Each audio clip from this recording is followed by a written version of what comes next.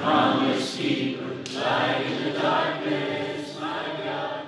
2 days after a devastating string of tornadoes tore through a 200-mile swath of the United States, people in Mayfield, Kentucky gathered at a Baptist church for Sunday service. That church is somehow still standing. Every part of our structure is damaged. Ceilings ripped off, roofs ripped off, windows busted out. That's Pastor Wes Fowler. He was in the basement of the church when the tornado hit. We heard and saw the ceiling tiles in the tunnel violently shaking up and down, falling out. In that moment, we got our families and we put them against the wall. And then we got on top of our families and we covered them the best that we could. I was telling my family, we're going to be okay. We're going to be okay.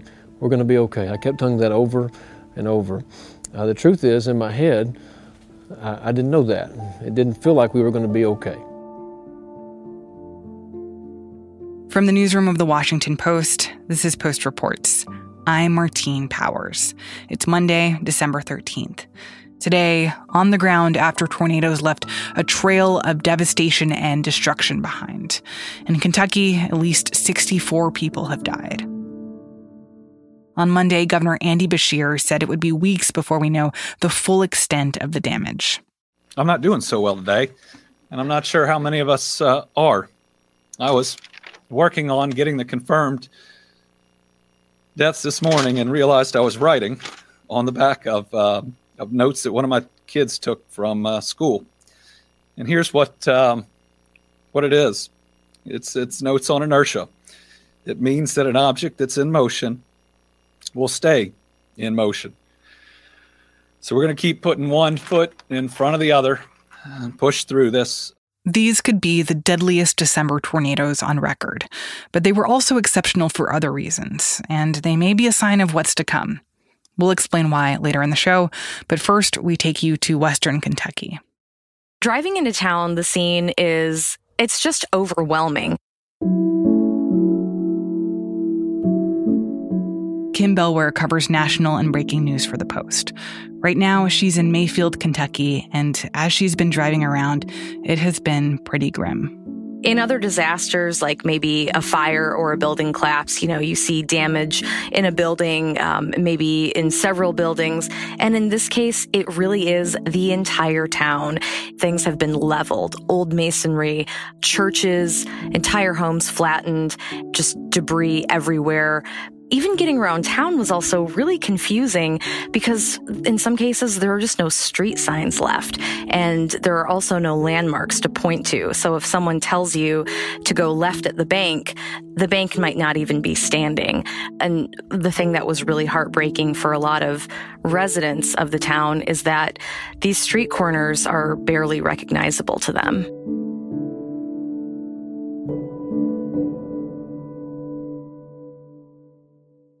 Powerful tornadoes ripped through the area late on Friday night and hit at least 5 different states. But the community of Mayfield in Western Kentucky was one of the worst hit. Thousands of homes are damaged, if not entirely destroyed. And it may be weeks before we have final counts on both deaths and levels of destruction. Kentucky Governor Andy Beshear says that there are about 100 people who are still missing, but those numbers have been kind of hard to pin down, and they're definitely likely to change.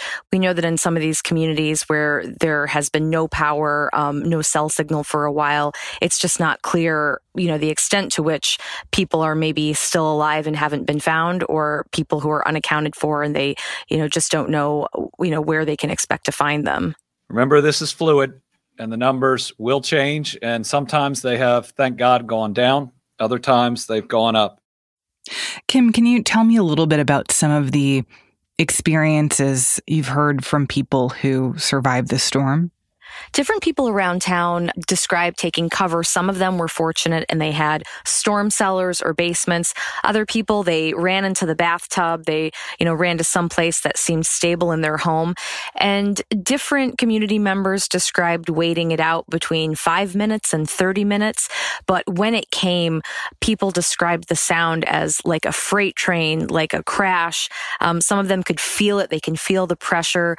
For other people, they described just huge crashing sounds because not only was it pieces of their own building that were coming apart, but it was outside. It was cars and debris and just other heavy items swirling around, hitting things. And it was this moment of incredible chaos and noise, and then this strange calm afterwards, and then just a lot of shock and kind of not sure exactly how to process what just happened. Everything went dark. Free food. In the house, the radio went dead, and we could feel that wind. It felt like about 50 miles an hour. One person I talked to was Charles Jones. He's a Mayfield resident, and he was able to tell me what it was like when the tornado came through outside his home. We got a church, big tall church sitting in front of our house because the wind came from this direction, I believe. And I think it really, really helped block our house a lot because we didn't suffer any damages as far as, anything flying out the house or something like that. We didn't suffer no damages. But it blew 10 roofs off the house, and all that landed over in our yard. Belonged to one of our neighbors across the street. Didn't notice it till the next day, or I didn't go back outside.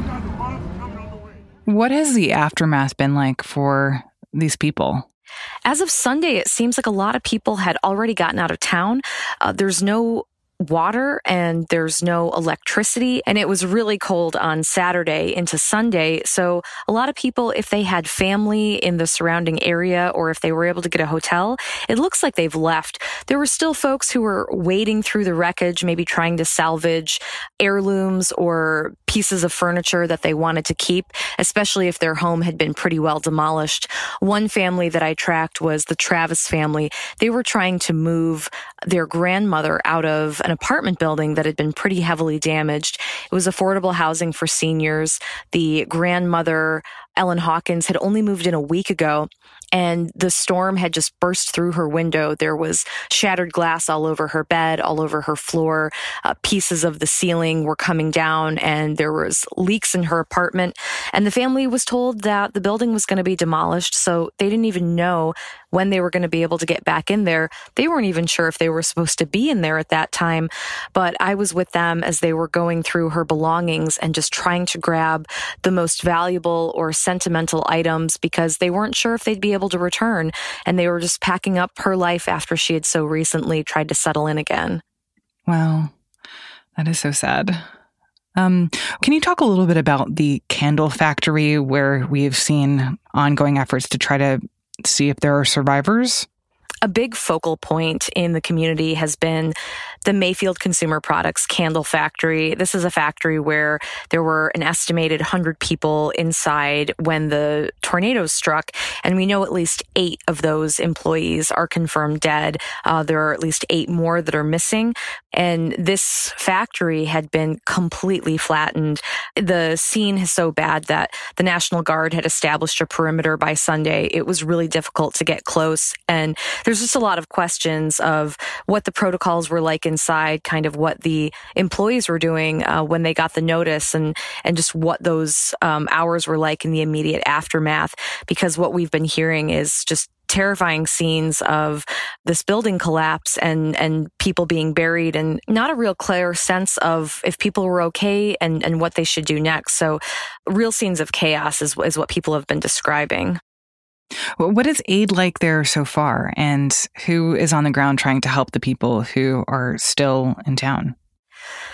As far as relief efforts, it's been a mixed bag. Talking to some people, they've said, where is the aid? We don't see it. Other people have said there are federal responses on the ground, and you definitely saw state level response, like with the highway cabinet and, firefighters from as far as Louisville, from Paducah, have been coming in to help clear efforts. There have also been volunteers. We saw people towards the end of the day just trying to go through homes and cut down branches that were maybe precarious or dangerous, clear a path, and start stacking all of the rubble by the side of the road.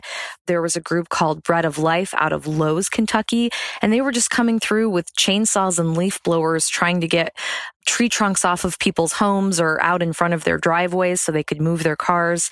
So there was a lot of volunteer response, which seemed to, make people feel pretty good. But there was some concern from residents that I talked to that, they weren't going to get as quick of a response or as full of a response that they needed. Kim, where are you going to be headed next? And what are the questions that you're asking going forward? I plan to stay around Mayfield and talk to more residents to find out what they need, what the response has been like as far as everything that comes next for them, insurance, shelter, these immediate needs. I'm also going to be looking at the candle factory because there just hasn't been as much info coming out of that space, and people really want to know, for the people that are still missing, they want to get as much information as they can, and they would like to hear more from the company. One woman whose mother was missing and was later found said she wasn't able to get any information from the company. And there's also questions from a workplace accountability perspective of, was everything done to protocol? Was there a plan? And is there anything that could have been done differently that might have prevented those 8 people from losing their lives?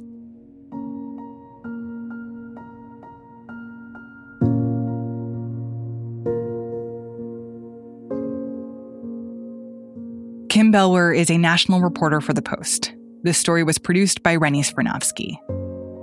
On Monday, President Biden approved Kentucky's major disaster declaration, making the way for more federal funding to help with emergency aid. After the break, how these events may be a sign that the so-called Tornado Alley is moving. We'll be right back.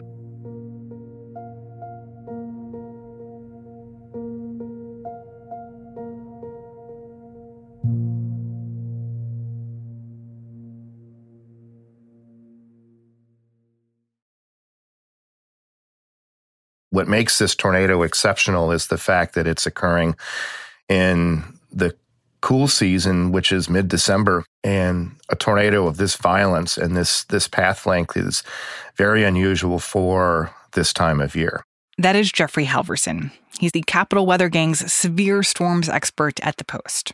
I wanted to know why this string of tornadoes was so devastating, especially since, as Jeffrey says, it's unusual to see tornadoes like this in the cold months.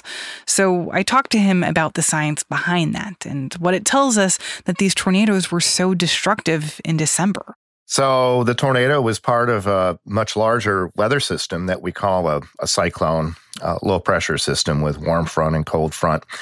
And that cyclone had access to the Gulf of Mexico, and the waters in the Gulf of Mexico are running unusually warm. And that means a lot of energy, a lot of fuel for thunderstorms, and an unusual amount of energy. And so really severe storms bubbled up. There was also a very rapid change in the winds with altitude associated with this storm, what we call the jet stream.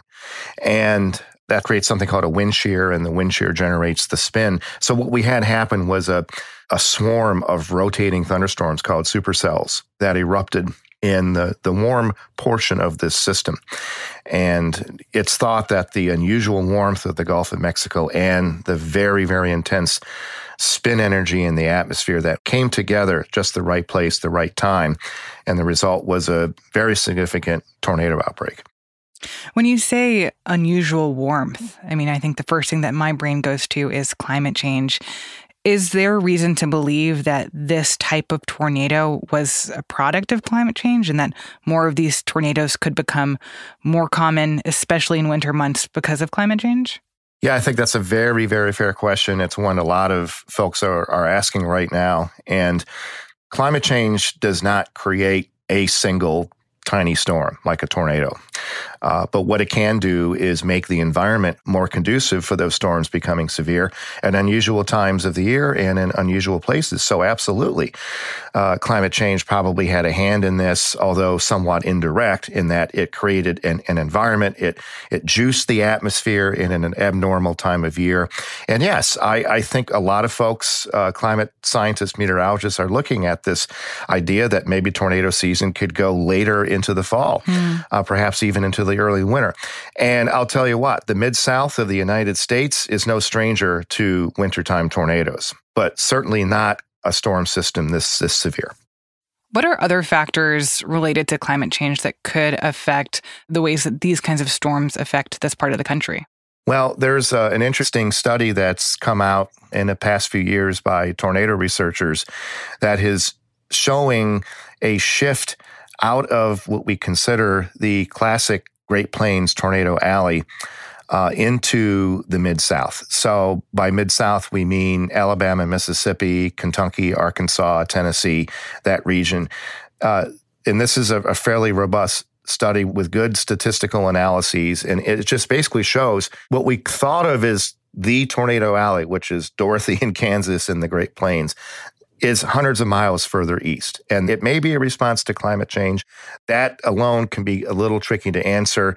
It could be related to the fact that the Gulf of Mexico is trending warmer, and that's shifting all that activity further east.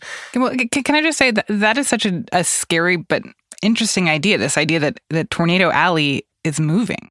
Yeah. And there's, like I say, it may not be that there's more tornadoes. In fact, these good research studies have shown a slight decrease in the number of violent tornadoes in the U.S. over the past several decades. So that's kind of interesting. It may not be that the numbers of tornadoes are going up or that they're becoming more severe, but there is a shift in the location. And that's a little more of a subtle kind of change that people have to get their heads around. What is your advice for people to prepare for these kinds of storms?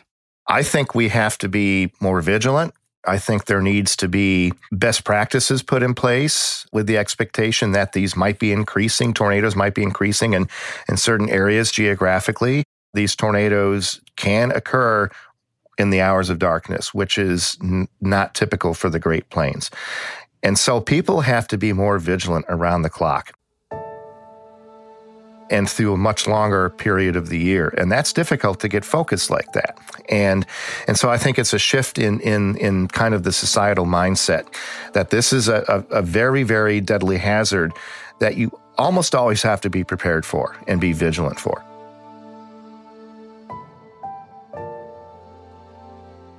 Jeffrey Halverson is a Capital Weather Gang contributor for The Post. This story was produced by Jordan Murray Smith. That's it for Post Reports. Thanks for listening. Today's show is mixed by Lena Mohammed and edited by Alexis Diao, with contributing reporting from Joyce Coe and Drea Corneo. I'm Martine Powers. We'll be back tomorrow with more stories from The Washington Post.